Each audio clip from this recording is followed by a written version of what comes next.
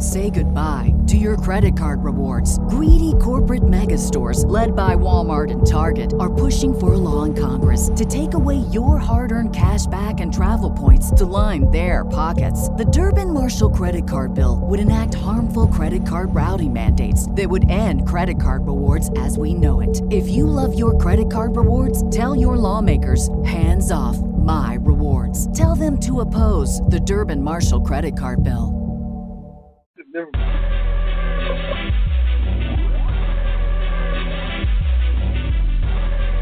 I just pissed my pants. What?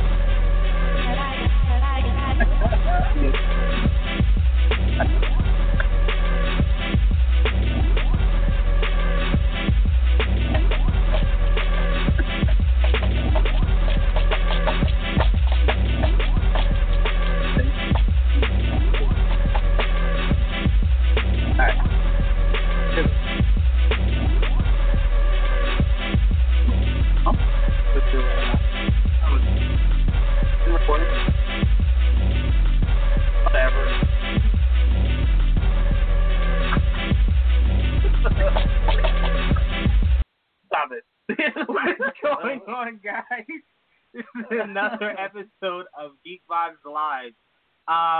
We're laughing because we forgot during the intro theme that it can hear us laughing and talking. While this music's playing. So yeah, our conversation. That?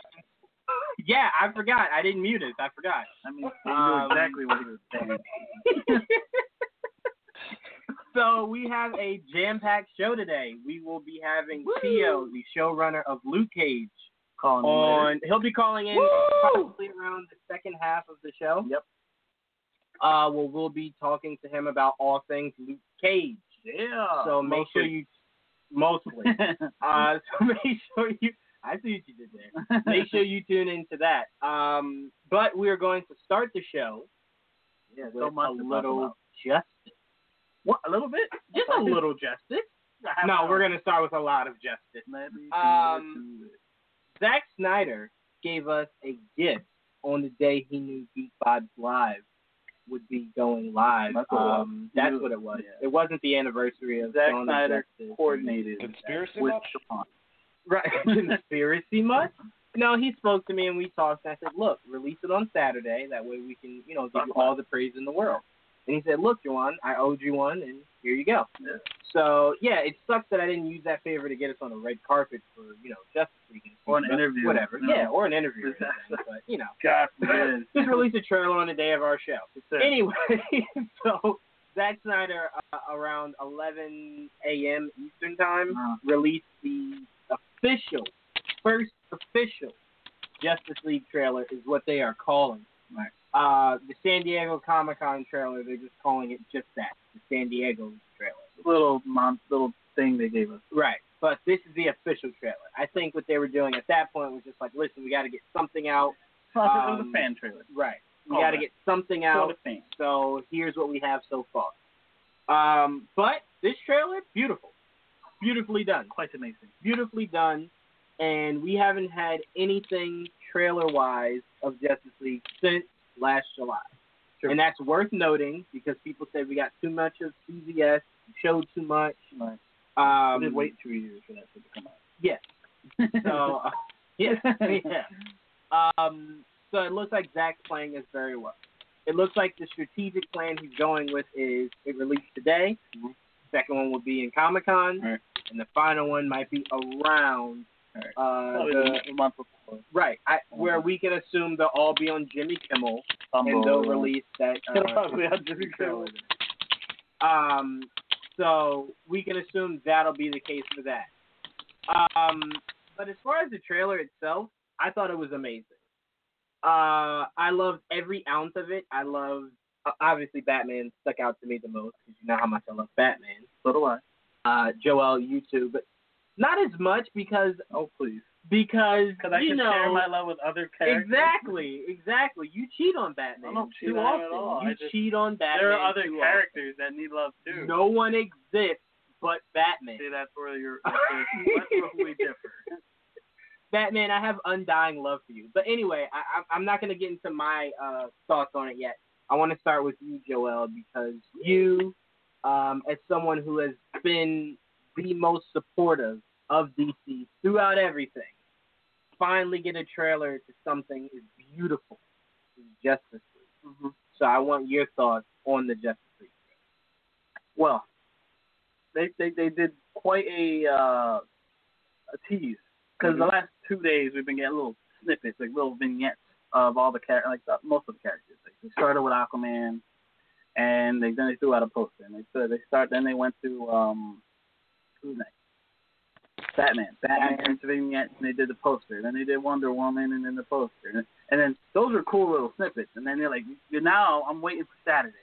Right. This morning came, and then I was on Twitter, and I was like, oh, it's coming in like 5 minutes. And holy crap! Like I wasn't even paying attention. Like I figured it'd be like in the afternoon, and then it dropped. And I'm not gonna lie, when I first started, I'm like, what am I watching? Because like I'm in the snow. I don't even know what. I honestly didn't realize it was Batman at first. And so like until it took off his man. I'm like, oh, I guess I should have figured this. Should have figured. It's Batman. Yeah. Super mysterious Bruce at all Wayne, times. yeah. And his goggles. Hey, those goggles look like the goggles from the scene, the nightmare scene. Yeah. Yes, it does. Right. Yes, it does. I do, right? I'm not. No, you're not crazy. It resembles it a lot. All right. So, yeah, I loved. I'm not gonna lie. I enjoyed the trailer very much. The only thing missing from the trailer is stuff I don't even want to see yet. Like that's like I don't need to see it right now, and that's the only thing missing from it, in my opinion. I enjoyed a couple scenes in it. Of course, Batman being my favorite character as well. I don't care what the one says. I love most of everything I saw of Batman. Him swinging, him throwing whatever in that palm. That was awesome. We got to see the Flash. We got to see Aquaman. Of course, Aquaman stood out like a sore thumb. Like he was absolutely amazing. Him and his weird looking eyes. We got to see Mira swimming. Yes, we did. I'm not gonna lie. I even liked a lot of what I saw. Cyborg, especially him flying. We got to see Cyborg flying. I've only seen him fly in I think the animated movie, right? Yeah. I don't remember flying anything else. So that's pretty cool. The animated movie, yeah. Right. Well, I think so. The animated movie. I don't remember. I'm thinking him with the thrusters on. Right. But I don't think that counts. I think you mean literally like how Iron Man flies, right? Sort of. Well, I think it's more boosters than Iron Man. More boosters. But I can't tell. I don't have to see. He's more He's an actual technology sound than Iron Man is. Oh, he's a technopath. Yeah. Let's put that. And he has the battle mode mask. No, that looks pretty cool. Yep. So yeah, I'm super psyched. Wonder Woman looks great. Everyone looks great. We saw Gordon. That was cool. That was cool. That was one of my favorite scenes. Was him on the roof with Aquaman and all that. And we got to see Henry Allen. I didn't expect to see Flash's dad in this. So no, that was pretty cool too. So yeah, I mean, to close that up, yeah, I love this damn trailer. It sounds like it. Damn. Yeah, there's a lot of CG. No doubt. It definitely looks like a Snyder movie. So I'm not going to complain because I like most of his movies. So yeah, how'd you guys feel? Well, I felt as though this was great. This was a great trailer for anyone who may have had doubts about this franchise after what they saw last year. Definitely didn't hurt them. Definitely didn't. And it was a great way to kind of just tell people, hey, relax. You're good. Relax. Now, I will say it's just the first trailer. Yeah. We were saying this with the first trailer of BVS. It was an amazing BVS trailer. Right. Yeah. We were saying this was the first trailer of Suicide Squad. Awesome. I liked all the trailers. Okay, well, I'll give you that. And we were also saying this about the first trailer of Wonder Woman for us to wait to see it in June. Also like all those. So what I'm trying to say is I'm not trying to. This is by no means me seeping in any type of negativity. I'm playing devil's advocate. There's always a possibility they can fuck it up. Right. So I don't want it to seem like we're like, yeah, this movie's gonna be the greatest in the world. Then when we see it, and we're just like, we're just saying we're cautious. Yeah. We love the trailer. Yes, I did. But we are cautious of what we get going forward. So far, I like what I see. Right. That's absolutely. I'd say what stuck out to me the most, I told you I love the scene with Barry and his father because it speaks to me more when he, it speaks more, not necessarily to me, but it speaks more when he told Bruce he doesn't really have friends. Right. And it makes sense because it seems like he devotes all his time to maybe figuring out how to get his dad out of prison, quite like Grant's Flash and the CW show. But with less of an ensemble friendship. Right. But he has literally no friendship. I won't say no friendship because we're not sure. We don't know yet. we're not sure when Iris comes into his life. It Right. could be in this movie. Well, and apparently she that might they have a become role. friends. She might be in the movie. Right, I heard So, she is in the movie, so they could become friends in the through movie. his actions of this movie. Right. But at this point in time, from what we know, as he stated, he does not have any friends. Oh, like that. Becky. Right, You know? right. In the CW show, that's not what's going on in the DCE. There's plenty of fucking friends. Right, in the CW universe, Flash is just riddled with It's friends. called Flash and Friends. Right. So this Dane has a nice little theme song to go with that. From this depiction of the Flash, it looks like all his time is devoted to his dad, visiting him in prison, Yeah, it looks like it. and trying to figure out how to get him out of prison. Right. Now, by that, I don't mean breaking him out. I mean literally finding concrete He could obviously evidence. do that. Yeah. Right. He could obviously do that. That's not He solving wants to anything. find concrete evidence that can get him out. Right. So, this has me thinking, before I go into the rest of my thoughts of the Justice League trailer, this has me thinking, remember how it was announced we'll be getting Rogues as the main villain? This has me thinking we're still going to get a crap load of Reverse Flash. I don't doubt it. Maybe not as the main villain, but Not as the main villain. his presence will be His felt. presence will be felt heavily. I felt his presence in this. Imagine. His father's in prison. Yeah, so, right. So you know They're he's following a already. similar storyline Exactly, to the to the CW show. Right. And that we can connect to the fact that who's the Where head of and the what? who's the head of the DC TV universe? Who's now the head of the DC film universe? Jeff Johns. So Jeff Johns could say, "Listen, this is the recipe that's working Well, here." it is his storyline, isn't it? Exactly. He wrote Yes, Rebirth he did. or whatever. So it's like he's like, look, it worked over here.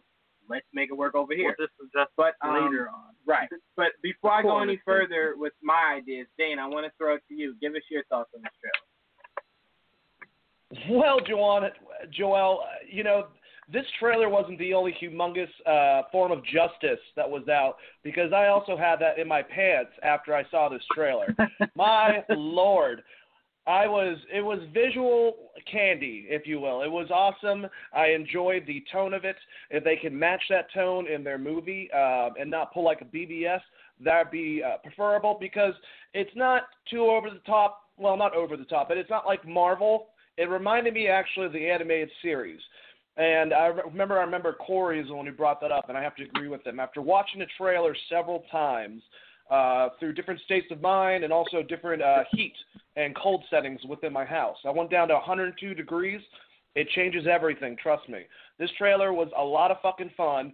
And at one point I remember seeing, I think the Amazons fighting what looked like, I don't know, parademons. Maybe it was other humans. Maybe it was Looks Atlanteans. like I don't know what something. the fuck's going on. But I'm excited. And that's all I have to say. I love the banter. Back and forth. Yep. I love Bruce Wayne in it. I thought he was great. And I'm excited about the movie. I just hope that they don't, some of the music choices kind of bothered me a little bit. I would have preferred them just going with Come Together and just kind of like editing it and making it a little more trippy and loud, or Helter Skelter instead of their weird techno version of the fucking song. But other than that, whatever. I thought it was a cool trailer, and I can't wait for the movie even more so. And I think that you are right, Joanne, that we're not going to see Superman until Comic-Con, and I don't think we're going to see Green Lantern until the actual movie, which I'm completely fine with. If they have Armie Hammer already as Green Lantern, maybe just keep it under wraps until the movie. I doubt it will happen, but I'm just saying I would be okay with it. Be a nice surprise. I mean, I will say this. I told Joel this when I spoke to Joel, just me and him. I'm telling you guys now, when Zack Snyder comes out for Comic-Con and goes, here's the cast of Justice League, it'll be quite similar to last year. Remember last year when Ray Fisher, Gal Gadot, Ben Affleck, and Ezra Fisher and Jason Momoa came out? Matt and Damon. Like, all right, we can't forget Superman, and then Henry Cavill came out. Yeah. It'll be similar to that, but after that, I am telling you guys, it is a strong feeling in my core. Okay. Once Henry Cavill comes out, Zach will be like, all right, we can't forget the seventh member, and then Armie Hammer will come out, and then that will be our announcement of Armie Hammer as Hal Jordan. I feel it in my core. That would win Comic-Con for me. It would win. For no, me. I cannot say that. I could say that. You could say that? Yeah. So if the entire Infinity War cast I comes don't out, give a fuck. that would top it for you? Yes, it would. Even an Infinity War trailer. The actual 7 Justice League members would top anything. Wait, time out. I'll agree with you if Zack Snyder, once they're all on, and I don't mean just like some type of just generic promo art. If there's a legit photo of the 7 of them, right, exactly, fully costumed, right, then I will side with you. That's what I'm thinking when you said that's fine. I don't expect them to just bring him out. Right. You know what I mean? If that's what they do, like then if that's what they do, I'm sorry. An Infinity War trailer trumps that. And then the Guardians and the Avengers with Spider-Man. Because you know what? I've seen it all. It's just them together. That's the new shit to me. I'm going to see it in the movie. I want to see something I've never seen. I've never seen the 7 Justice League numbers together. Okay, like I said, that's just how I feel. If we get the he means in movie live action. I mean, live action, or else I wouldn't care either. I'll side with you. If that's exactly what we get, then yeah, I'll give you that. But it's just like last year's Comic-Con with the Justice League trailer dropping. I thought that won it for me. When the Justice League trailer dropped at Comic-Con, right. And then the Black Panther cast was announced and came out, and I was like, cool. I give it to that. Then they officially announced Brie Larson at Comic-Con. That was cool. That then won it. But you're saying that beat a trailer, and that's just a casting announcement. That's just a casting announcement. That's what I'm saying. That's why, for me, are huge. But that's what I'm trying to say. That the casting announcement could be the trailer for you. So why does that not make sense? No. It makes sense. I was just saying, you're telling me. Is Marvel going to be at Comic-Con? Yes, Marvel will be at Comic-Con. But they have this thing this year, too, right? So, I thought they're going to be at Disney's thing. They're going to be at Disney's thing, and I guarantee you it might not be Infinity War. That's my problem. But they will be at Comic-Con. How much of mainly because Thor Ragnarok. I don't disagree. I think they will be there. I don't know how much of a presence they're going to be. I want them to be there completely. Well, I don't like the idea of them leaving Comic-Con. I'm trying to think back to when Marvel wasn't the biggest thing coming out of the Comic-Con. And I can't remember. I'm just waiting for the Justice League. I am too. Can't wait for okay. I see what you said. I thought you said you can't wait for the Justice League. I was about to say, yo, get out. Why don't we just get this morning? Go ahead, Joe. Let it out. I have to, basically clear the air. When I said I wasn't amused, it wasn't like I hated the trailer. Okay. It was just like it's like being teased by a woman. It's like she shows you something and then she puts it away like, no, you know what? I'm not gonna. No, you're not getting it. I'm like, really, you can walk, but no. So I'm just like, don't get me wrong. Like, it was like watching Kurt Angle come back to the WWE and not saw,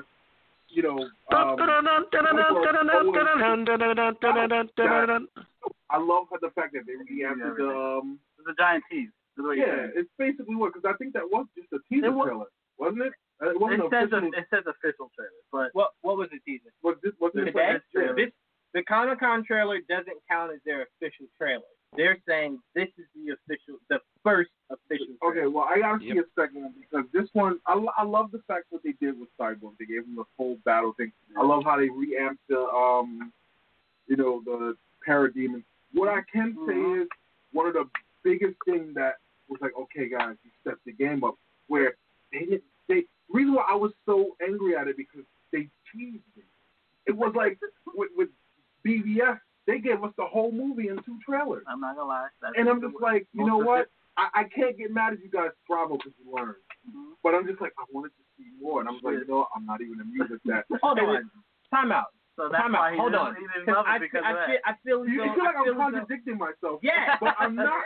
Like, it sounds like you are. I'm really not though, because I'm just like, I'm looking at it, and also it's like I love the Batman suit. I love how the fact that they're kind of tribute to the crappy Batman suit, George Clooney suit with the silver, and they also made him look like Owlman, like when he put on his battle gear to go inside the Batmobile when he was like shooting the parademon and he had the goggles on. He looked like Owlman. I just felt like they kind of does it. I kind of feel like that was a nod, but like the trailer, I would say like the trailer definitely was great. I felt like it was a teaser trailer because it was too good. It was, but I wasn't. It's not like, oh my god, like I didn't like mark out like, oh my god, like, oh, this is the best thing in the world. I was just like, because it was a teaser. You made us wait all this long, and it's like, okay, here's a batch of Granny Smith brownies, but you only can take one.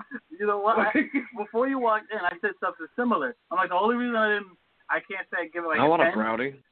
It's for me, it's missing stuff. That's what I feel like. That's why I was like, I'm not amused. Like, I have to see more. Yeah. Like, once the Comic-Con trailer drops, like, it's definitely, because Comic-Con is what? June-ish? It's July. October. July? It's, no, New York one is always Yeah, New York is like October. September, right? All right, so San Diego is always in the summer. So once the one happens in San Diego and they drop the Comic-Con trailer, it's like, you know what? One, I'm going to let you, we're going to have a slap bet. Oh, God. I'll let you slap the crap out of me. I was wrong. Now, with Logan, I can't say this. But Oh my God. Justice League. Let me ask you guys something. Are you guys at all? Did you get like a feel, maybe in a negative way, of like say like a Suicide Squad feel with how they introed them and how they cut to a bunch of different musics, like a music video type of concept for this? Like, did you feel that way at all? Because I did a little bit. I'm not nervous too much, but it kind of bothered me, if anything, with the trailer. If I'm nitpicking.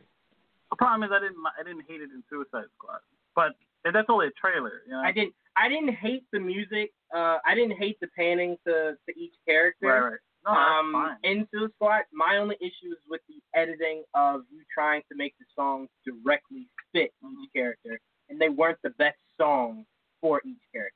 Yeah, so each character had their own theme. Right. In Suicide Squad. Suicide Squad and then in Justice League trailer. I don't remember. I gotta watch in the it again. Justice League trailer, no. It was a generic song that played for like one or two of them, and then it might have changed for like maybe the other two. But it wasn't. You know? It wasn't like this song here is for Bruce Wayne. This song here in Suicide Squad, the songs literally were for each character, and it didn't. That's another thing. I hate the fact that Bruce Wayne just outed himself like he was Iron Man.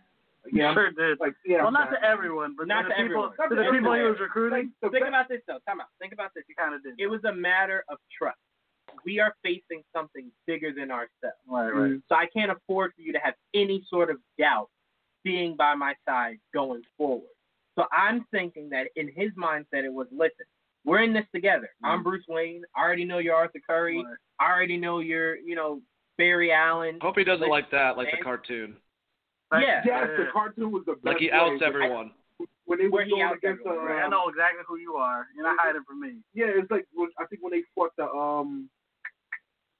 damn it, the Hawk. The Hawk. The Thanagarian. Yeah. It was like he basically said, Wally was like, I don't trust, I love you guys, but I don't trust you guys with my, secret identity. And then Batman was like, Wally West, Diana, and he pulled off his mask like Bruce Wayne. Like, it was like, that's how you Bruce, like. Yeah, you're right. That's exactly what it is. Like I said, like I'll give the trailer like an 8 out of a 10. I did too, though. It was kind of missing an something. 8 out of a 10. I give it an 8 out of 10. I'm gonna honestly, if the last part wasn't in the trailer, and I don't mean with Aquaman with the battle cry hopping off, if the Gordon part wasn't in there, I would have said. See Gordon. I give him that. I would have said cool. if that Gordon part wasn't in there, you can't even tell though. Yeah, he does have a trench coat on. Even though, shout out to him having the trench coat on. We haven't seen that in that big old mustache. You know what would be funny? You know what would be funny if you just sitting there like, I need pictures of the Justice League. Awesome. Or to your comment about him in the gym working out, can you picture if like in the deleted scene, you just see him go, oh, I got it. Rips off the trench coat and starts to try to fight the That'd be cool in a gag reel. In a gag reel, he's like, get this, I'll do it. But no, with that part, and also I was telling Joel the part where Arthur Curry goes, what do you say, dressed as a full bat? I dig it. He said dressed as a bat. Dressed as a bat. I dig it. That was in response to when Bruce Wayne kind of said, I hear you can talk to fish. That was his response, like, I talk to fish, but you dress as a bat. Yeah, don't talk I dig shit. it. Yeah, right? I dig it, but hey. I dig it, though. But anyway. They took that from Justice League Dawn of Atlantis when the League went to go get Arthur Curry, and it was the exact same thing. You ever seen that movie? Yeah. I mean, they also took a little bit from Justice League War when Hal Jordan was like, don't tell me you're just some crazy guy dressed as a bat. They took to that with Barry going, what's your superpower again? Yeah, basically. And he's like, I'm rich. And it's just like, I'm rich, bitch. But yeah, it will this time. Okay, so to get into my review of it, I gave it a 9 out of 10. Right. Like we always say, Infinity War might be the only thing ever that I'll give a 10 out of 10. Trailer wise, Yeah. Let's suck. But to me, that is I'll definitely say that to me was a solid 9 out of 10. Mainly because, huh? You gotta let me give it an 8. The way you marked out, you're gonna give it a 10 out of 10. I can't give anything a 10 out of 10. I can't give it a 10. Trailer. Because to me, if I give a trailer a 10 out of 10 and then I despise the movie, it watches everything. If it had Green Lantern in it, I would have gave it a 10 out of 10. Of course you would. I don't think they're gonna put Green Lantern in the trailer. He'll never be in a trailer, mainly because if it had naked Katy Perry in it, I would give it a 10 out of 10. Amen to that. They won't have him in a trailer because they're Katy Perry is a chick, you jerk. Yeah. Umberto's been reporting it as an alien. Well, yeah, but Umberto's been that it's an alien. So Umberto's saying Hal Jordan as the Green Lantern isn't in this movie because there's an alien Green Lantern that's in it. New frontier, I'm telling you. Right. Well, that'd be awesome. But he says it's not Abin Sur. But he did say it's not Abin Sur. He says it's not. He says it's not Kilowog. It's not Abin Sur. He said I don't remember how to say it. I'm like, oh, why does it help anybody? So is it the female Green Lantern? That's what I was saying too. It could be, but I don't know. To me, honestly, what I'm trying to get into the mind of is Zach and Jeff Jones, to where it's like, all right, listen, you initially started your campaign with Unite the Seven, right? Which was fine, but we all were like, all right, Green Lantern's the seventh, cool. You just need a little bit of them in Justice League, and then going forward, we'll get the whole shebang. Well, that's the thing. They were in the start. In the set visits, apparently there was Green Lantern, like concept art. That's and they saw an alien. That's why. Let me ask you That's this. why they're saying that. Okay, so let me ask you this. Could it be a wool over our eyes Maybe. that the final product is actually Green Lantern Hal Jordan? It's possible. Or could it be, like Umberto was reporting, it's legit an alien? And then he said it's a hard-to-pronounce name. Right. So that immediately makes everyone go, well, then who could that possibly be? Yeah. I hate you, James. That's what it is. I hate you, James. I mean, it could be that. It could be that. But it's just one of those things where it's just like it makes you go, this is your opportunity to introduce Hal. And it's a better introduction than you did to Justice League and BVS. Honestly, I don't even want them to introduce Hal. Why? That's blasphemy. No, I would rather them go by the rebirth of having Hal in there. Have Hal do his own thing and have John. And have John. No, I'd be fine with that. On the big screen. I'd be fine with John. I just want a. Yeah, me too. Oh, okay, then yeah. And I feel like them giving us a Green Lantern that's an alien first is just like, okay, we're not going to give you Martian Manhunter, but here's a Green alien. I like that. Here's a green alien. Here's a green alien. Henry Lennox. Great point. Or Harry, whatever. But okay, so my overall thoughts of the trailer, it was awesome. One of my favorite parts was when the song was kind of saying, but Gerald liked the trailer. That's what it came down to. Gerald did like the trailer. I didn't say I hated it. You know what? It makes me not even want to like the trailer because this is from a guy who didn't like Logan. So it's like I can't even get on the back. Other segment when we talk about Logan. No, you missed that, Gerald. I'm sorry. I'm working on getting a car. Okay, but you missed that. It was 2 weeks ago. Okay, if we get to Logan somewhere part of the show, how we always drift off, I will give my full review on it. Okay, but I don't think anybody wants to hear your take on Logan. Hey, one came in and started talking, and then kind of. We fully convinced Wes. He even went on Twitter and was like, yo, it kind of made me go, wait a minute. I don't know. We getting our names out there because who his name was like, they DM'd me, and then when I went to go reply back, they deleted their thing. It was like, say thank you for reaching out to us. We'll definitely check out the show. And then I went to go reply back, message is gone. Well, that happened from the chick from Collider, where she messaged me and was like, what does the chick have to do to get on your show? I remember that, Ashley. Not much. Like, what kind of show do you think we run? You gotta ask me when. Yeah, you just gotta ask me. That's it. But, okay. And then I went back and it was gone. It was super weird. Maybe. But anyway, part of the trailer is Batman jumping into that whatever kind of machine and saying now it's my turn or something along those lines. That crawler thing. Yeah. Come on, man. Listen, I'm sorry. I had this conversation again at my job a few days ago. Okay. You can never convince me ever that there will ever be a better Batman or has been than Ben Affleck. Not Adam only West. the level of hate, man. Like he could have jumped over that table. But no, seriously. Val Kilmer. Full. Oh God. Listen, Hey, Dane. he wasn't actually that bad, but I'm not gonna say He he's was bad. underrated. I agree. Listen, Dane. We finally got Batman with his full gadget. Batman with his costume looking comic. The most comic action.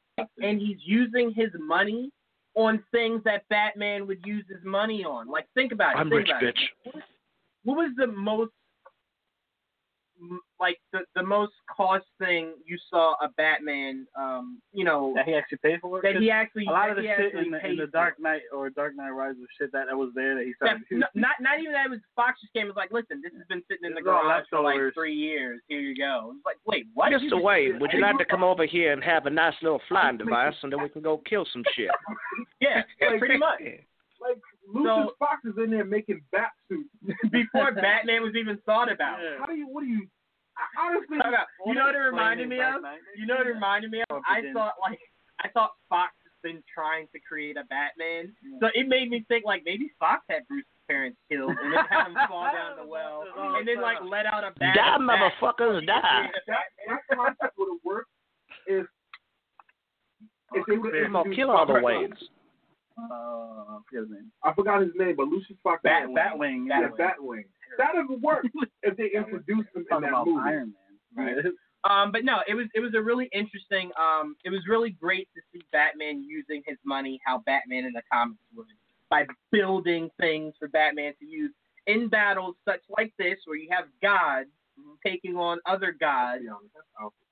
I just said he spent his money on it. I didn't say he built it. I just said he spent his money. Alfred didn't pay for it. But time out. I was saying that we were saying this yesterday, not yesterday, Thursday when we went to go see Power Rangers. That this Alfred is more hands-on, where he's creating things for Bruce or helping Bruce create things. Right. He's more of an engineer than just a guy that's like, hey, listen, I got your tea. Oh, you're not thirsty? Well, that's my only purpose, Bruce. Like this Alfred is just like, nah, man, tea. Man, I just built you a Batmobile. How about you go drink something out of that? You know what I'm saying? Like, This is an Alfred that does more than just bring him nachos occasionally. But this is a really great trailer, and I loved every ounce of it. It didn't suck. It didn't suck. I actually, what stuck out to me also was Wonder Woman fighting those guys in that museum looking kind of thing. They barely showed that. They swept one of them. So I was thinking maybe they have a mother box in that building, and she's taking out security guards or whatever to get to it. She's like working there. She's like painting in the remember the little vignette. We don't know that it's the same place. It might not be the same place. It might not be, but that was dope. Seeing she has an artist. All I'm saying is Jeff Johns and Zach, and who wrote it again? Terrio. Fleshed out these characters the way that it seems they did in this trailer.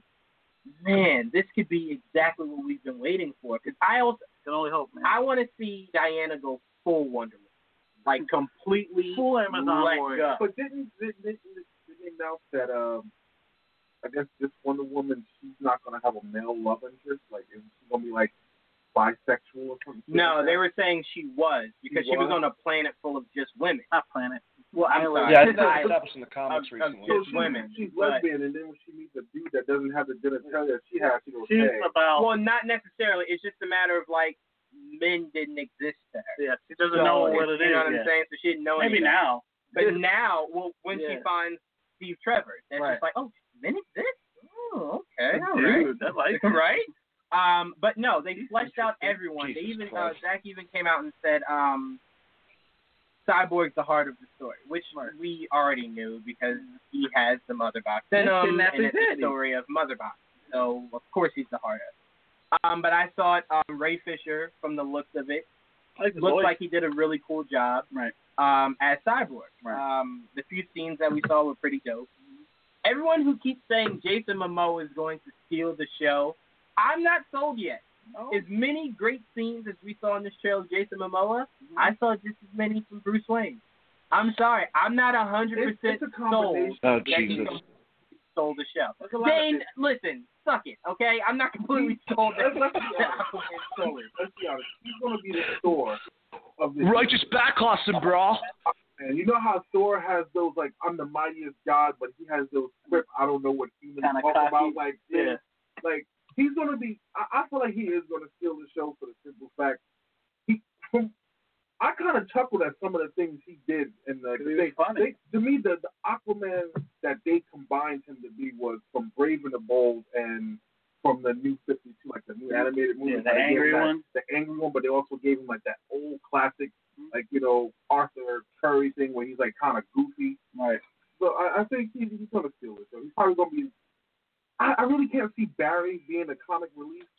I can see Aquaman and Barry kind of like. I think everybody will have their moments. It looks like it's not everyone's going to be completely super serious, except maybe Bruce. The but main even then, thing, he's got dry humor. Well, Bruce and Diana, because remember, we haven't seen her joke yet. We might see it in the actual Wonder Woman movie, but she seems just as serious as Bruce because they know of what's coming.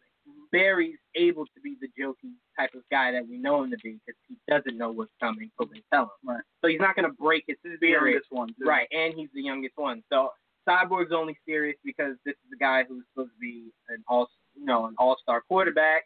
Now is a terrifying Terminator. And his dad gets kidnapped, so we understand his seriousness. Aquaman doesn't really care for the surface world that much. Well, we don't know. Now he lives a man of both worlds, you know. I agree, but this seems like an Aquaman who has been in his home of Atlantis for a while. I don't agree. Because you see him on the surface. It's the first thing you see. Yeah. Well, because he's giving fish to the people. I see you. Why would he be feeding them? I see you. Exactly. I'll go with your point, and he's a man of mainly because we do. I did tell you that the scene where we see Aquaman from that video Zach released, where he's floating to that guy. There is going to be a conversation between him, Mira, possibly Ocean Master, and definitely Bulko, where he's telling them, "I want to go up and help save them." Right. And Ocean Master, if he is in it, as it was being told to me, is kind of just like, listen, no, that's not our problem. Your problem is protecting down here. Forget about all that. But Aquaman does feel as though, because of the bond from his father, that it is his duty to protect folks. A vow he made to his father, a vow he made to his mother, to protect folks. But in this universe, are they doing the fact that Arthur's a half-breed? Absolutely. Absolutely. They already cast his father and his mother. Yeah, his mother was the queen, and then he fell in love with the surface dweller. Also, in this, seems like he's already king. I don't know if he's already king. The Trident? Yeah, I know he has a Trident, but I'm not. Seems like he's already king. I'm 100% convinced. Maybe he is. I don't know. Because think about it like Maybe this. He is. If he is, it gives Ocean Master a chance to use that, him helping the surface world, as a way to tell the people of Atlantis, look, you got a king who's focused on them, not us. I should be, ruling Atlantis. So that does seem like that could be a great way we don't, to. There's a lot of questions. I can't wait to find out how they talk down there. Because we've only seen them in water. I would love to see, how the old cartoons and the old comics, how you see the thought bubble. Yeah. I hope they do that. Like we don't see it, but you kind of the wave. You see the wave. Yeah, that would be cool stuff. But I have a question, for you guys. Would you have been mad if they didn't go with what's the guy's name? Who's going to be the first villain in Justice League? Steppenwolf. Steppenwolf. Yeah. Okay, if they didn't do the Dark Side and Steppenwolf thing, would you guys accept it if it was the Legion of Doom? Because you got to introduce so many villains. Way too many villains. It's tough. Way too many. It's like the A-list league of it's like Suicide Squad is all B-list. But they can obviously be contained. Whereas the Legion of Doom is the opposite. They so you feel like going with the biggest baddie in the universe was a way to set up this universe? Well, I think you could leave the Legion of Doom for later. Because set them up in other movies first, and then maybe bring the Legion of Doom later. But the Dark Side's not they're going to go into it pretty quick. And I don't know when we're going to actually get the Dark Side because we got Steppenwolf first. Yeah, maybe they did what Marvel's doing with Thanos and wait 50,000 movies before we get to Thanos. I don't know. I'm not sure how they're gonna do it. Maybe they'll go less time, but we'll see. I'm okay with it though for now because he is Darkseid is as bad as. I feel like they're doing Steppenwolf first because they really haven't quite gone to how Darkseid's gonna look. I don't doubt that, but even though it's not hard looking yet. Not really. It's just a matter of you trying to figure out if you want Darkseid to be fully CGI or you want him to be motion capture. Right. Yeah, that's all that is. I think it'll be CGI mostly. Take over, Dane. Hi, I'm taking over. How's it going? All Put right. him on, Dane. We have an awesome guest tonight, guys, over in Geek Vibe Nation. Cheo Hodari Cocker is an American former music journalist turned television writer, producer, and director, known for such writing credits on television series as NCIS, Los Angeles, Southland, Ray Donovan, and of course Netflix, Luke Cage. Cocker also wrote the screenplay for 2009 biopic Notorious, based on the life and death of Notorious B.I.G. Thank you so much for being on our show, Cheo. How's your night so far? So far so good. You know, it's funny because I took my kids. I was trying to convince them to see Logan, even though they're kind of young and I probably shouldn't take them to see it. I mean, they're only 11, but I was dying to see the movie. But then they convinced me to see Power Rangers. So, part of I definitely had to turn in my Geek Ghetto Pass to even consider doing that one. But as a dad, sometimes that's the price you got to pay. So I did, and actually the movie was actually pretty fun. It was fun probably for the first 3 quarters, and then once it got to the actual fight, it just got kind of it basically suffered from all the problems that the television series did when that I remembered as a kid. But before that, it was interesting because essentially what they did was they kind of like morphed your typical superhero origin story with The Breakfast Club, which it made it multicultural, which I thought was actually kind of interesting. Yeah, no, absolutely. Yeah, I thought what they did was great.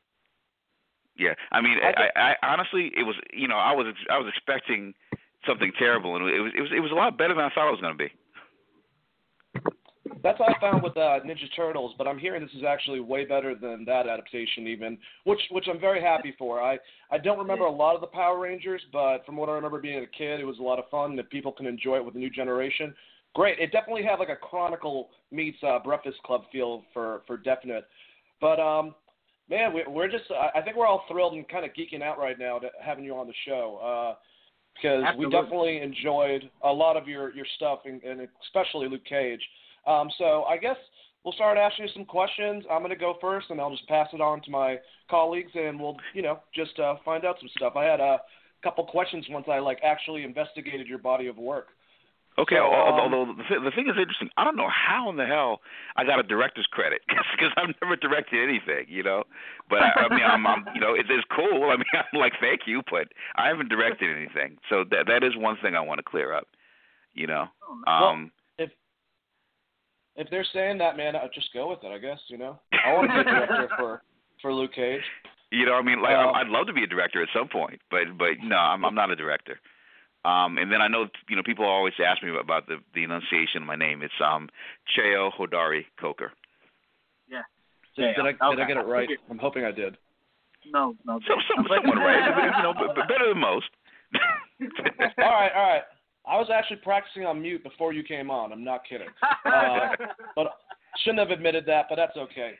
So the first question I have for you, what was it like working on Southland? And, that was a really cool show that I think was underrated. Southland was everything for me. You know what I'm saying? Because it was like, I mean, first looking back, right, the chance to work with, Ben McKenzie, Regina King, Michael Cudlitz, Sean Hattasey, C. Thomas Howell, just as actors, Lucy Liu as well. They taught me everything about writing for actors, because what was great about that show was that, we shot it really quickly. It was one of those shows where basically, please warn me if I'm getting too technical about the actual process, but it was the kind of thing where Chris Chulak, who was one of the executive producers and primary, like, really set the culture of the show. Basically was like, look, actors got to know their lines. So when we show up on set, everything cold. We'll shoot it with 2 cameras. Be in there, be out there. And so, like, they would shoot the show so quickly sometimes. Like, if you were supposed to be on set and you caught traffic, you would actually miss the location because it would move that quickly. So it was basically almost live every time we shot it. And the great thing about working with those actors is that they loved the honesty of the show. And so it wasn't always about having reams of dialogue or bad exposition. It was really about trying to get to the heart and soul of, the complexity of being a cop, And we did a lot of ride-alongs, and it was interesting kind of getting to know that side of police work. But also the writer's room was incredible. And my first showrunner was Ann Bitterman, who, of course, created the show and also created Ray Donovan. And then later, John Wells was, basically when Ann left the show, John took over. And to learn how to basically write, dramatically, as well as how to run a room, I learned so much from both Ann and John. I mean, it was the best possible training for everything else that I've done, frankly. Yeah, definitely badass, underrated cop show. How do you feel? I mean, because you guys are on in the comic sphere, if you will. Well, unfortunately, not Michael Cutlets anymore because of what happened with Negan. But how do you feel about Michael Cutlets and Ben McKenzie's career, going forward? Because they definitely made an impact with the geek community. Well, no, they're both amazing. I mean, Ben and Mike, they're full-fledged because not only do they approach what you write for them as actors, they also have, the rare headspace that they can step out of themselves and their character and look at what everybody else is doing, which is what I think is going to make them both, natural directors, the same way that Regina is now a very hot up-and-coming television director. Because it's never, with them, it was never about me. It was like, okay, what's the flow of the scene? And what is my character doing that helps or hurts the scene? Or maybe I should take less dialogue here. I mean, both of them, particularly Cutlets, knew exactly what the camera was doing, and just had such natural instinct. It is made for, it's not only just a great working experience writing for them, but also watching them on their shows. I loved what Mike did with Abraham on Walking Dead, and Ben, has done really great stuff. I mean, with Gotham, and I like the fact that they're now finally really kind of exploring his range because he can do almost anything. Yeah, you can definitely tell Jim Gordon from his portrayal has definitely had like an evolution throughout the last couple seasons. You mentioned Ray Donovan. What was your role on the series? I was a co-executive producer. I was part of the first season because I was still in NCIS, but very close with it. I was part of the kind of kitchen cabinet that I would say of Ann's, where she would be like, "What do you think of this? What do you think of that?" But I wasn't officially part of the staff. I didn't officially join the show until season 2, where I co-wrote episode 8, which is hopefully I won't be spoiling what happened. It's kind of infamous. There's a character named Marvin Gaye Washington, and I had the honor of killing him off. Wow! Yeah. Wow. with our pseudo Suge Knight character Cookie Brown, which Omar Dorsey played. Wow! Wow! Yeah, that's pretty awesome. No, but Ray Donovan was another fun show. It was funny, because I grew up on the East Coast. I was born in New Haven, grew up in Storrs, Connecticut, and I was always the anomaly because I was a Yankee fan surrounded by Red Sox fans, and I grew up loving like the Steelers and the Bears, and whereas everyone around me loved the Patriots. So I was always, because basically being one of the only black kids, I basically was the black kid on Stranger Things. That was how I grew up. And when Ann is a New Yorker, and she was trying to figure out when building Ray's backstory, she was saying, okay, the character and you were basically the same age, and she was like, what's an incident that would just be indelible for somebody from Boston, that somebody from Boston, when you first brought it up, they would just know exactly where they were and what happened. And so I said, Bucky fucking dead. And she was like, what's that? So then, I explained to her, that whole story. And inadvertently, that kind of led to her using that element for Ray in season 1. So what's interesting is that the way that a writer's room works is that we all write separate episodes, but there are things that we throw into each other that will end up playing elsewhere.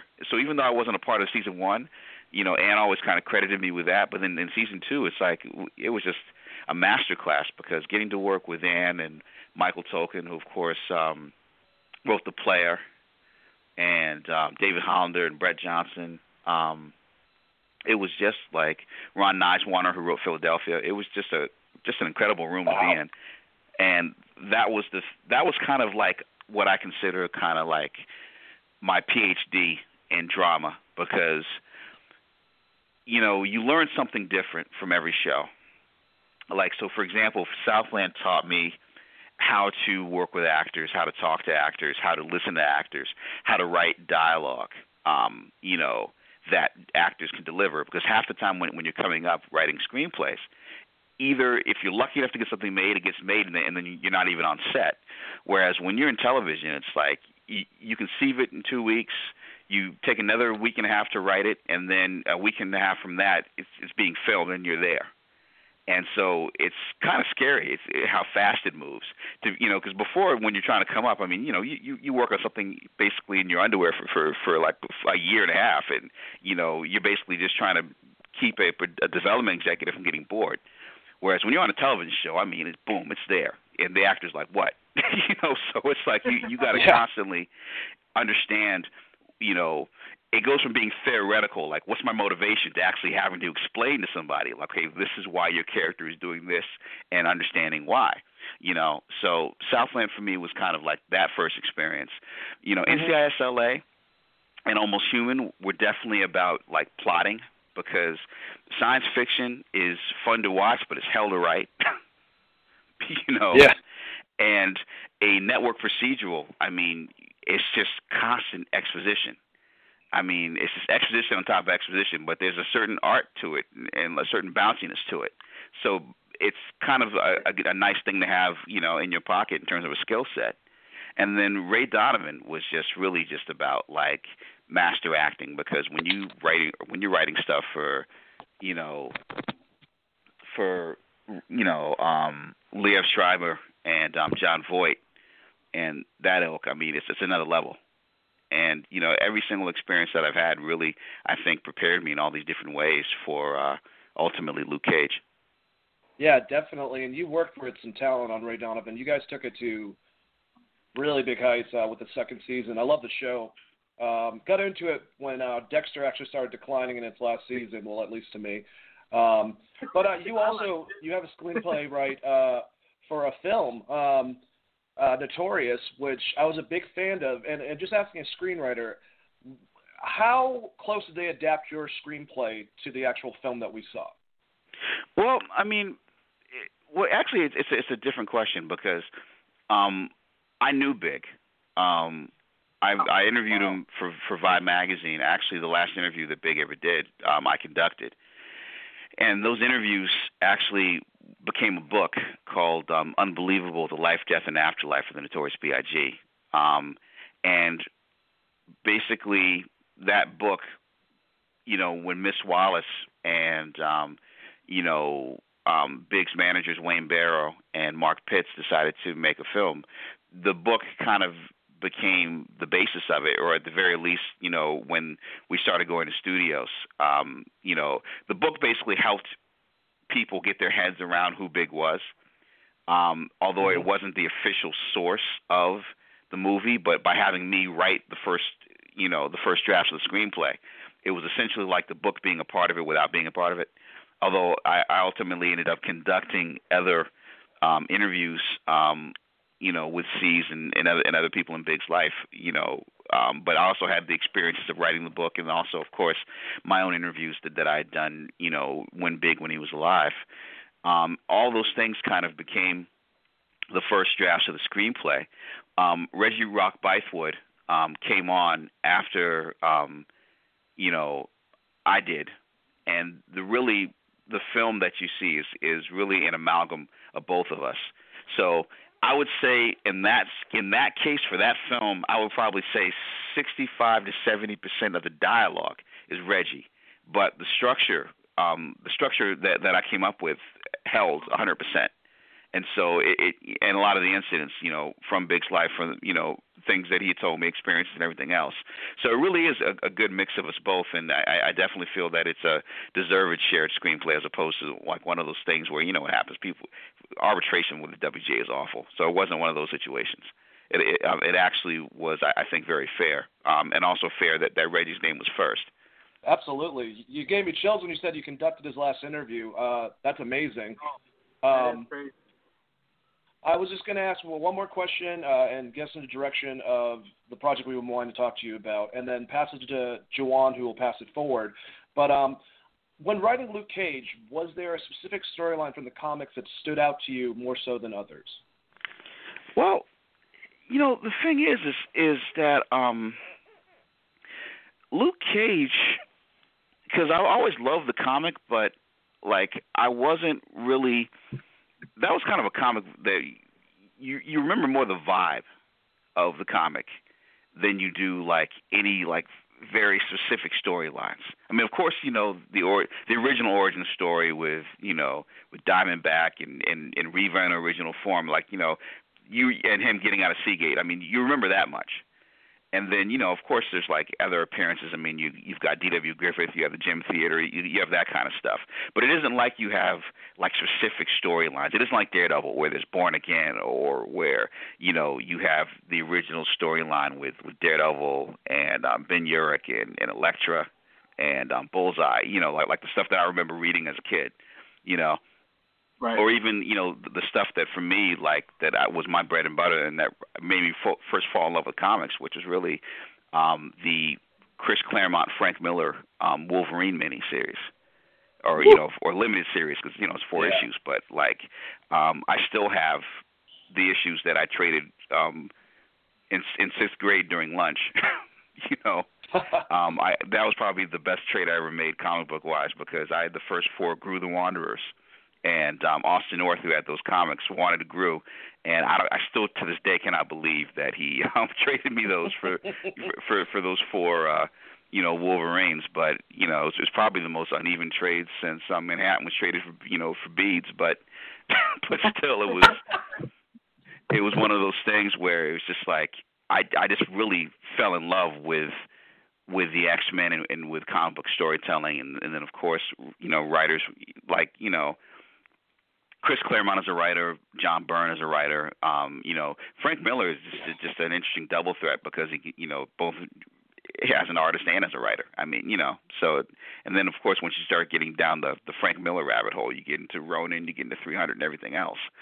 But yeah, no, there wasn't really a specific Luke Cage story that I fell in love with as much as the vibe, and that's, to me, was the most compelling thing about adapting him as a character, was the fact that at first, when I first came on, and because what happens, when you first sign on with Marvel, it's you sign away any privacy that you ever thought you had. I mean, because the secrecy is CIA level.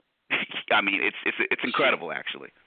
And so, but one of the things I can talk about that happens as a showrunner is that they basically allow you to, in my case, the first cuts of Jessica Jones and Daredevil, weren't really ready yet, but they allowed me to read the first 2 scripts of each. And when I read Drew Goddard's first 2 scripts, and then I also read what Melissa Rosenberg had done for Jessica Jones, because I was always a huge fan of the Brian Michael Bendis comic, I was just floored, and I was just it just fucked me up. I was just oh man, it's just what the hell am I gonna do? And part of the thing was that Daredevil has Kingpin, or he's got Bullseye, he has very identifiable villains. And the same thing with Jessica Jones in terms of the Kilgrave of it all. So for me, I was like, well, what's going to be compelling with Luke Cage? And then I realized, wait a minute. One of the things that is compelling is the fact that people remember Cottonmouth and they remember Black Mariah and they remember Piranha Jones and Cockroach and various like, because if you read Heroes for Hire, I mean it's just like, I mean there's so many, like Chemistro. I mean there's so many different villains. There's like a villain per cover story. I mean per cover basically. But the thing that's interesting in terms of adapting for a television show is that you can basically tell whatever story you want because people will remember more the vibe of the characters rather than the specifics. And so as long as you're able to kind of, what I felt is hit a vibe without, denigrating the memory of the character itself, fanboys and fellow geeks will let you do that as long as they feel that it's not so egregious. It's like, pissing anybody off. And that was the one thing that particularly, like, just being a fan of, like, of what Peter Jackson did when he adapted Lord of the Rings. Because there are a lot of changes. I mean, like, you have entire characters like Tom Bombadil that never even show up in the movies. But because the Shire felt right, because so much felt right, he could take stories from the Silmarillion and adapt them, and you were like, oh, cool. And then, but it's only when you go back to read the books where you're like, damn, there are a lot of songs. It's like I don't remember half this stuff, but that's the beauty of adaptation. Is the books are the books, and the films and television shows are the films and television shows. But as long as you're maintaining the original vibe, then I think people will go on the journey. And not to mention the fact that if you keep things too specific to what's already been depicted, I think people are like, well, why am I even watching this? Because then it's no different than the book. Like, for example, like I'm a huge fan of Harry Potter and really the books, and then eventually the movies. But like with the books, I think the problem with the first two Chris Columbus movies were that they were so afraid of the audience that they just did the books, beat for point down to dialogue directly from J.K. Rowling's books. Whereas once you got to Alfonso Cuarón's third movie, and where he just kind of fudged it a bit and kind of, made it his own to a certain extent, that's when the movies got really interesting, Absolutely.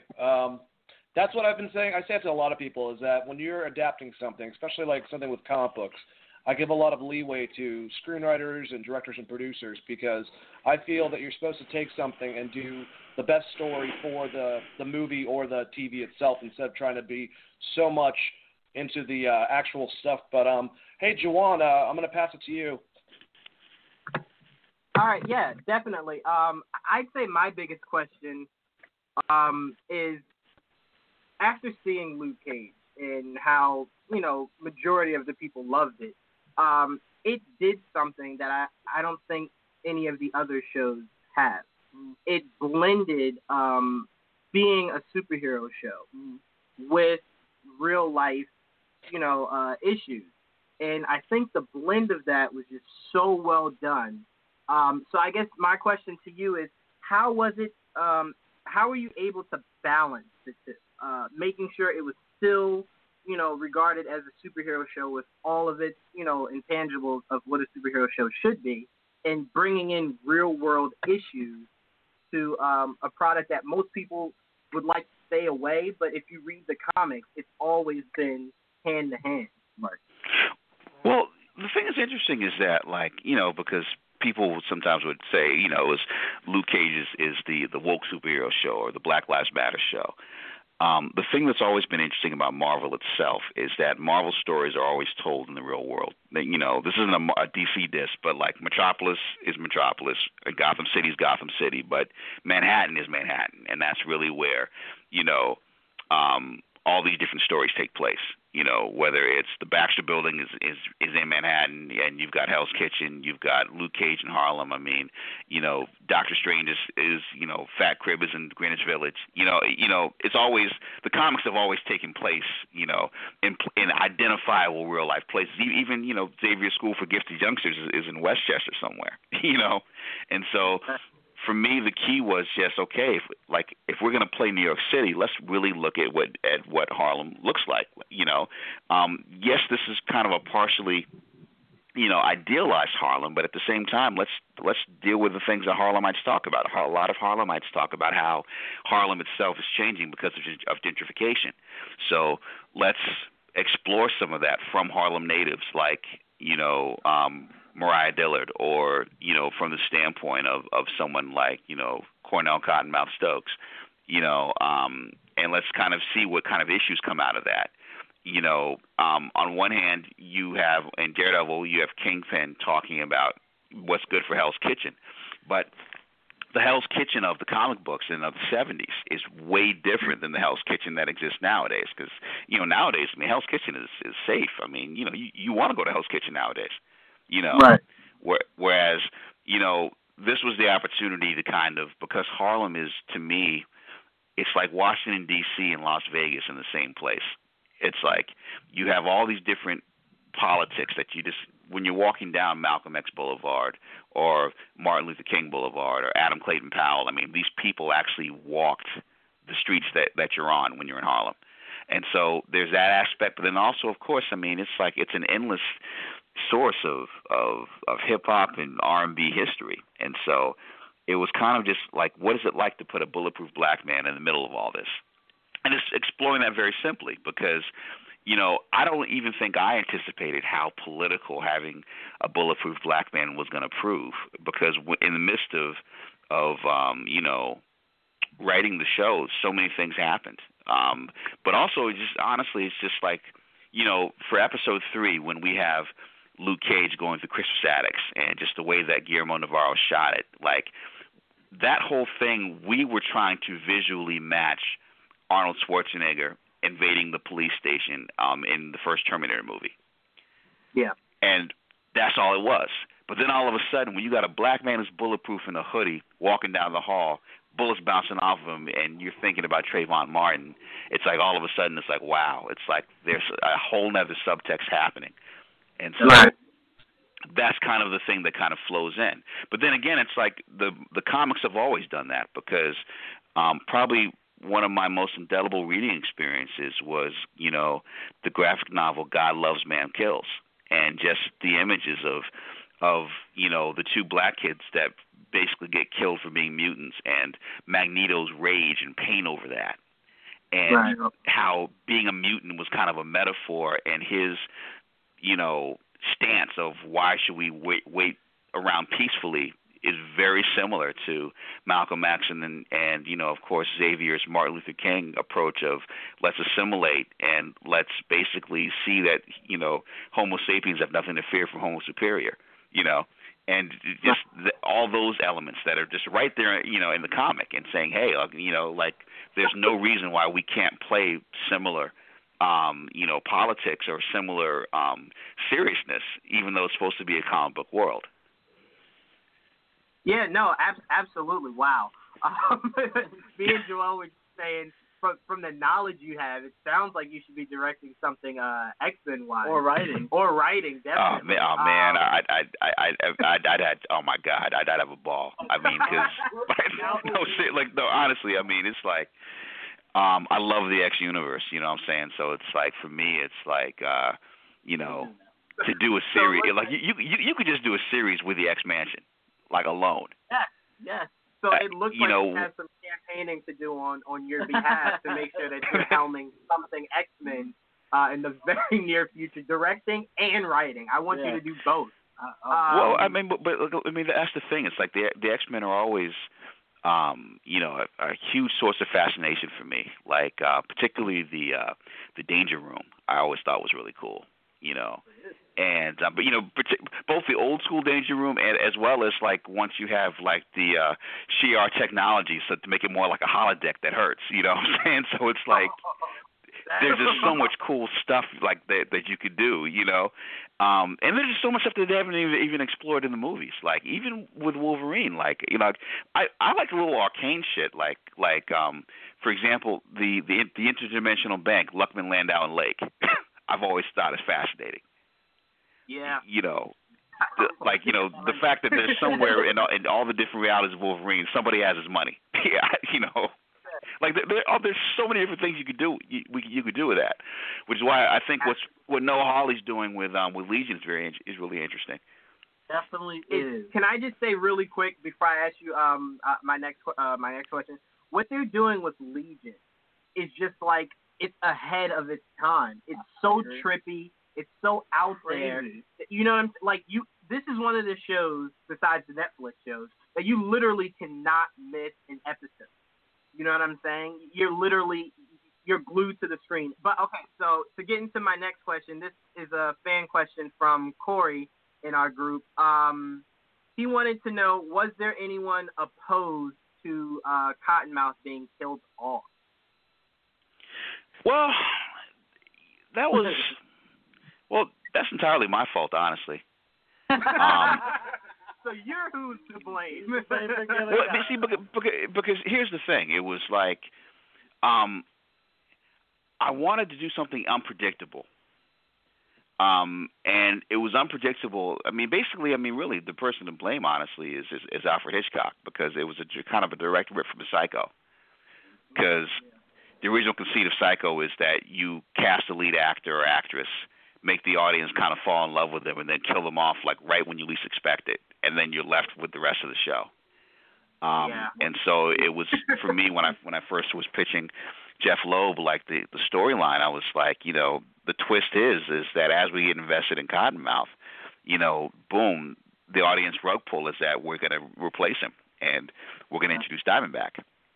And he thought that was cool because none of the other shows had done that before. I don't think that we knew the alchemy of casting like Mahershala Ali and everything else, that we were going to make a character that was so indelible to the show.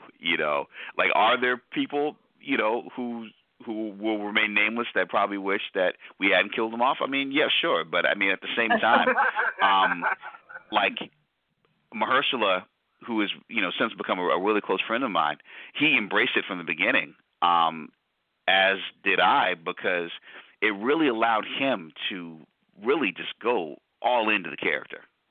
And that's the thing. It's like, there are going to be people that get pissed off, and I think what's unfortunate, though, is that people fell so in love with Mahershala that I don't think that they gave enough credit to what Eric Laurie Harvey did with Diamondback, because yes, it's a very kind of arch zany performance, but if you just lay back and enjoy the shit, it's fun. I love what he did with Diamondback, and it was fun to write.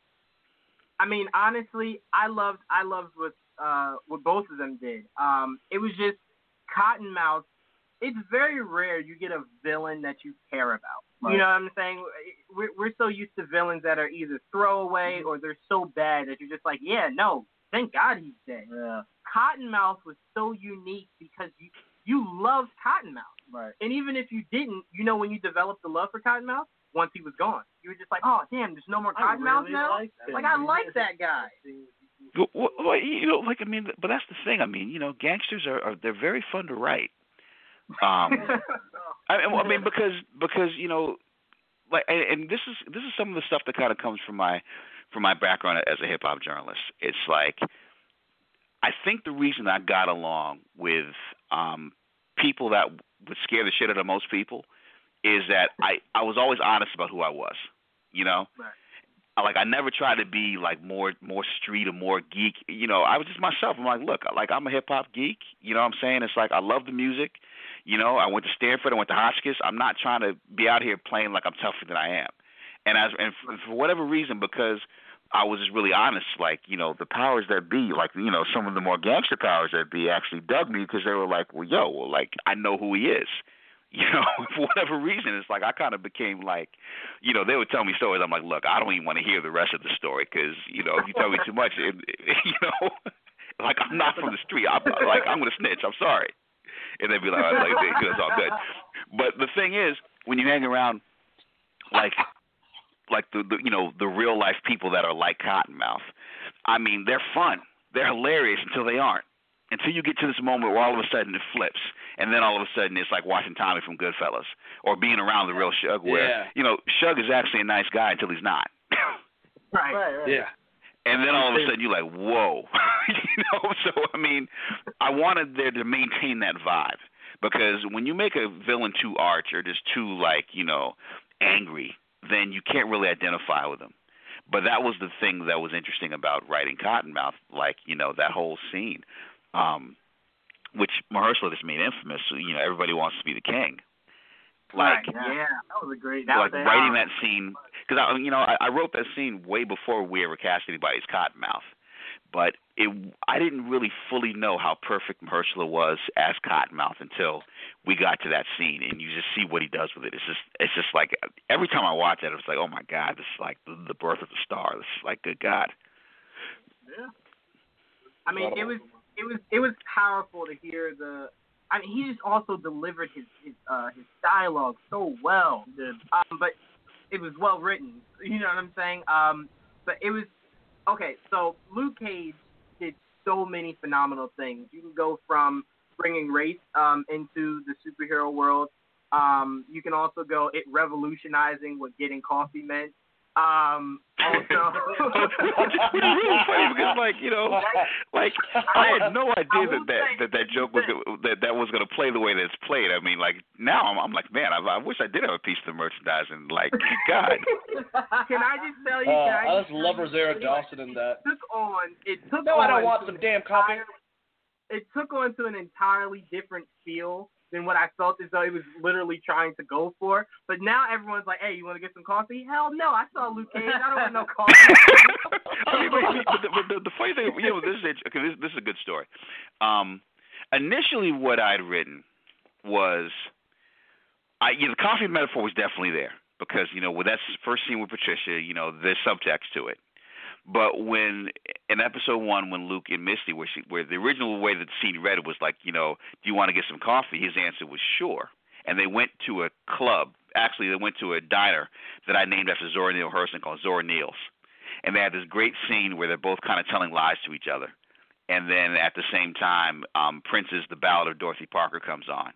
And then they both start talking about how they're fans of Prince. And then the scene that happened at Luke's crib happened. But we ran out of, we didn't run out of money, but essentially we said, look, we can take a day and a half off the schedule and not do a build if you get rid of that scene. I'm like, I want that scene. And Simone who plays, because I'm a huge Prince fan, Simone who played Misty Knight, and of course Mike Coulter who plays Luke, they both wanted the scene. It was a great scene. But they were like, okay, I said, fine. And so, of course, as a showrunner, you're like, how do I fix this? I said, okay, so how do we fix it? So then I looked at the scene. I said, okay, do you want to grab a coffee? And he's like, I don't even like coffee. Neither do I. Bam. Okay. One line, you saved $100,000. But I didn't think that the metaphor was going to extend on it. And then once we saw it, we knew that we had something. So then, of course, later on in the series, we were able to kind of extend the metaphor, and then it just became really funny. And then the audience really grabbed onto it and took off.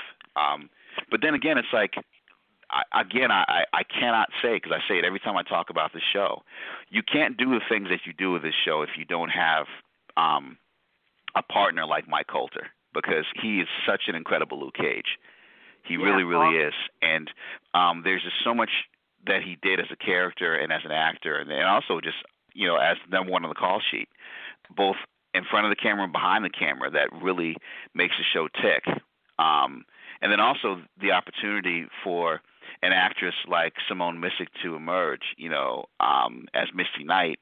Also, again, but when you've got Mike Coulter, Alfre Woodard, Rosario Dawson, Mahershala Ali, and Simone Missick performing at such high levels, I mean, it just elevates everything you're doing. Yeah, no, absolutely. And like I said, it completely took its own and became super huge. Yeah. So it reinvented the term. Want to go for some coffee? Definitely. Yeah. It was just really great to see that. Okay, so I'm gonna pass it over to Joel, who has some questions for you. Go ahead, Joel. Sure. Cool. Well, I have like a personal question, and of course I have a fan question. So let me start with that fan question. I got a question from Jack. It's like, what was your favorite episode or moment in the series? Luke. Oh, it's hard. Because there's just so many things that I just loved. Like for example, my fellow executive producer Charles Murray, who's also is an even deeper geek than I am. I loved his idea in terms of making, the tiara and the armbands functional, like as being a part of the whole, way that when he got his powers at Seagate and him having them on, I just thought that was such a cool twist. And just interesting in terms of, form and function, but like just straight, geekdom. Like I love that stuff. And, of course, being able to, the Christmas Addicts raid, I loved how Guillermo shot it. Originally the song that, I'd written, that to, Matt Owens and I, Matt Owens wrote episode 3, which is that episode, but in an outline form. Because I basically had, had thought of, really had conceived of the whole season, but had thought of really specifically about the first 4 episodes before our incredible writing staff came on. I'd always envisioned that scene to set to the mysteries of chess boxing. And then Matt wrote it, and then he still had chess boxing in it. And Matt Owens, of course, I mean, you got to check out Matt because he's also now writing Marvel Comics. He's actually writing Elektra right now. Ooh. Doing an incredible job at it. But so when Matt supervised, because all the writers in the writers' rooms, when they wrote their episodes, they went out and actually supervised their episodes. So he was on set when Guillermo was doing everything, and so we really thought it was going to be chess boxing. But then when Tirsa Hackshaw, who edited the episode, she said to me, like, okay, chess boxing was cool, but I want to use a different song. And I came up with something. So come down to the editing room and see it. And from the second, she put on Bring the Ruckus, I lost my mind. I just was like, oh my God, because it fit so perfectly. And then, this is the reason I sometimes drive people in post crazy, because, like, I'm so specific about the music. So, like, I probably spent it with Tirsa probably, like, about an hour getting it so that when Ghostface does the first line of that song, Ghostface, hype for the blast verse, singing it so when he says Ghostface, right with him kicking the door in.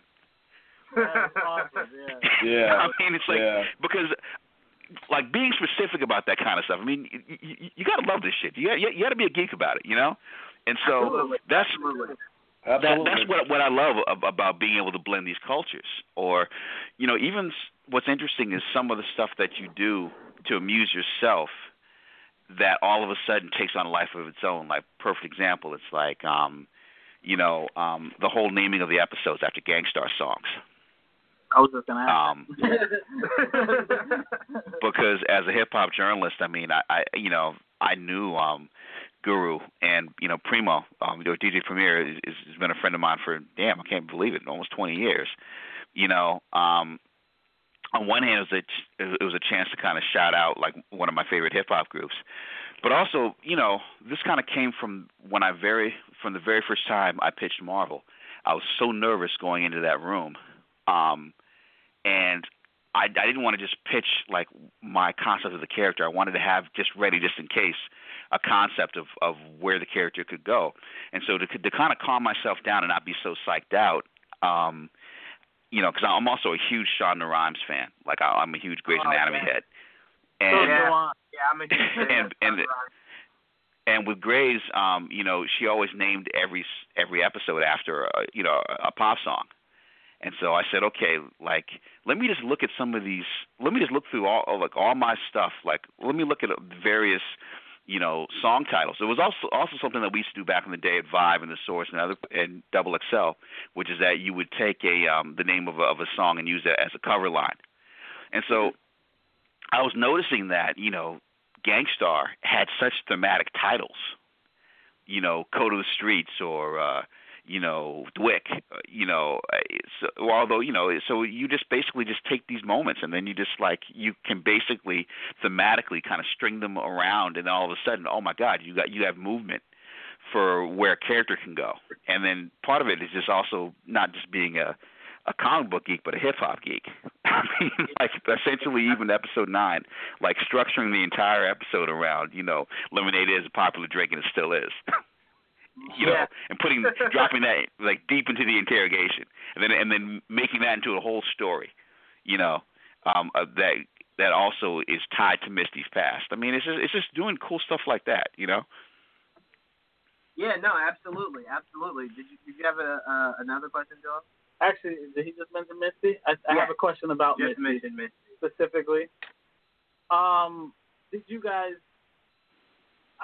I know it obviously didn't happen, but did you guys? Well, you know her arm was eventually going to come off. We know it's like she has that moment in her life. Did you guys contemplate possibly doing it in the first season of Luke Cage, or did you guys know that you weren't going to do it the first season? Well, I mean, you know, the characters are the characters, and how they evolve and what happens with the characters is how they evolve and what happens to the characters. You know, it's just a question of when somebody becomes something or what you're doing. The great thing about television, unlike a film, is that you can take your time. Or you could also decide that you're not going to do that. Like, perfect example, it's like if you're watching Walking Dead, Rick still has both his arms, you know? Yeah, that's a good point. It's like, you know, if and when something happens or how it happens, you know, you can basically take your time with it or decide that it doesn't necessarily work for the show, you know? Yeah, no, that's a very good point because I know when Walking Dead this season first started, I felt as though the Rick with the one arm was definitely about to happen when you know, when he told his son to chop it. So I definitely feel you on that. I have a huge question for you before I pass it to Gerald. I'm trying to make sure I word this properly. How much of a fan are you of the comic Heroes for Hire? You know, I dig Heroes for Hire. You know, whether or not that actually happens is another story. You know, but being a fan of something doesn't necessarily mean that it will or won't happen. But it's always in the realm of possibility. Is what I'll say. Absolutely. I guess you kind of answered what my true question was, which was the likelihood of us seeing Heroes for Hire. Here's the thing. I mean, I could tell you, but then it's like, you know, Marvel, you know, would probably has a drone somewhere, you know, flying over Seattle, and you know, this transmission would actually you just be cut, click out, you know, real short, you know. I feel like knowing Marvel out of nowhere, like the station we're on would just be like, that's the end of the show. Like we'd be banned from doing the show from now on. Right? You know, but I, honestly, the one thing I will say is this: is that the beauty of working for Marvel is not only are they incredible partners in terms of, you know, just knowing what they have and knowing better than anybody, you know, their 75 years of story. Yeah. As they've begun to make these television shows and films, the most important thing is always protecting the shield, as to paraphrase, you know, Roger Goodell, you know, and they understand the fans probably better than almost any company that you could ever possibly work for, and they know what people want, they know what people like. Now, mind you, it's complicated because of all the various deals, and it takes time, but you know, they definitely hear what the fans want, and so that's why I will neither confirm nor guarantee things happening, but at the same time, it's like, you know, they're a company with deep pockets and deep history, and so, you know, all I can really say honestly is that anything can happen at any time, and I'm not trying to be vague or cute about it, you know. It's like, Right. but at the same time, as much as they love that history and as much as they know that history, they also like the possibilities of doing other things and surprising people. So, so things might, just because it happened in the comic doesn't necessarily guarantee it's going to happen in a TV show or a film. That's all I would say. But what I would say is that no matter what happens, they always want to make sure that the vibe is right because they love the fans, because the fans keep all this afloat. I So definitely you're saying there's a understand, chance. and yeah, pretty much. What we got out of that is it's a possibility. But no, honestly, with Marvel, since the first Iron Man has started in this whole MCU world that they've built, they usually give fans, if not exactly, very close to what they want in all films. I remember something as small as in the first Avengers movie. I love the Ultimate Alliance video game. Yeah, When you saw Iron Man and Cap, Iron Man projecting his blast off Cap's shield, that was so iconic because it's such a small thing for a fanboy to geek out about, but Marvel caught on to it and made sure it was in there. Didn't they announce the third game? They announced that a while ago, but Marvel, it sticks to fan service so well. So I believe that if fans are like, hey, heroes for hire, Marvel will hear it and go, okay, in due time. Yeah, but the thing to always remember is this: it's like the comics are the comics, the films are the films, and the TV shows are the TV shows, and so just because something happens in one medium does not necessarily mean it's going to happen in the other medium. And so, what I would say is that, of course, they're very much aware of what people say. They read Twitter religiously and everything else. And so, and I don't want to be vague, just for the sake of being vague, but things could happen or things might not ever happen. Yep.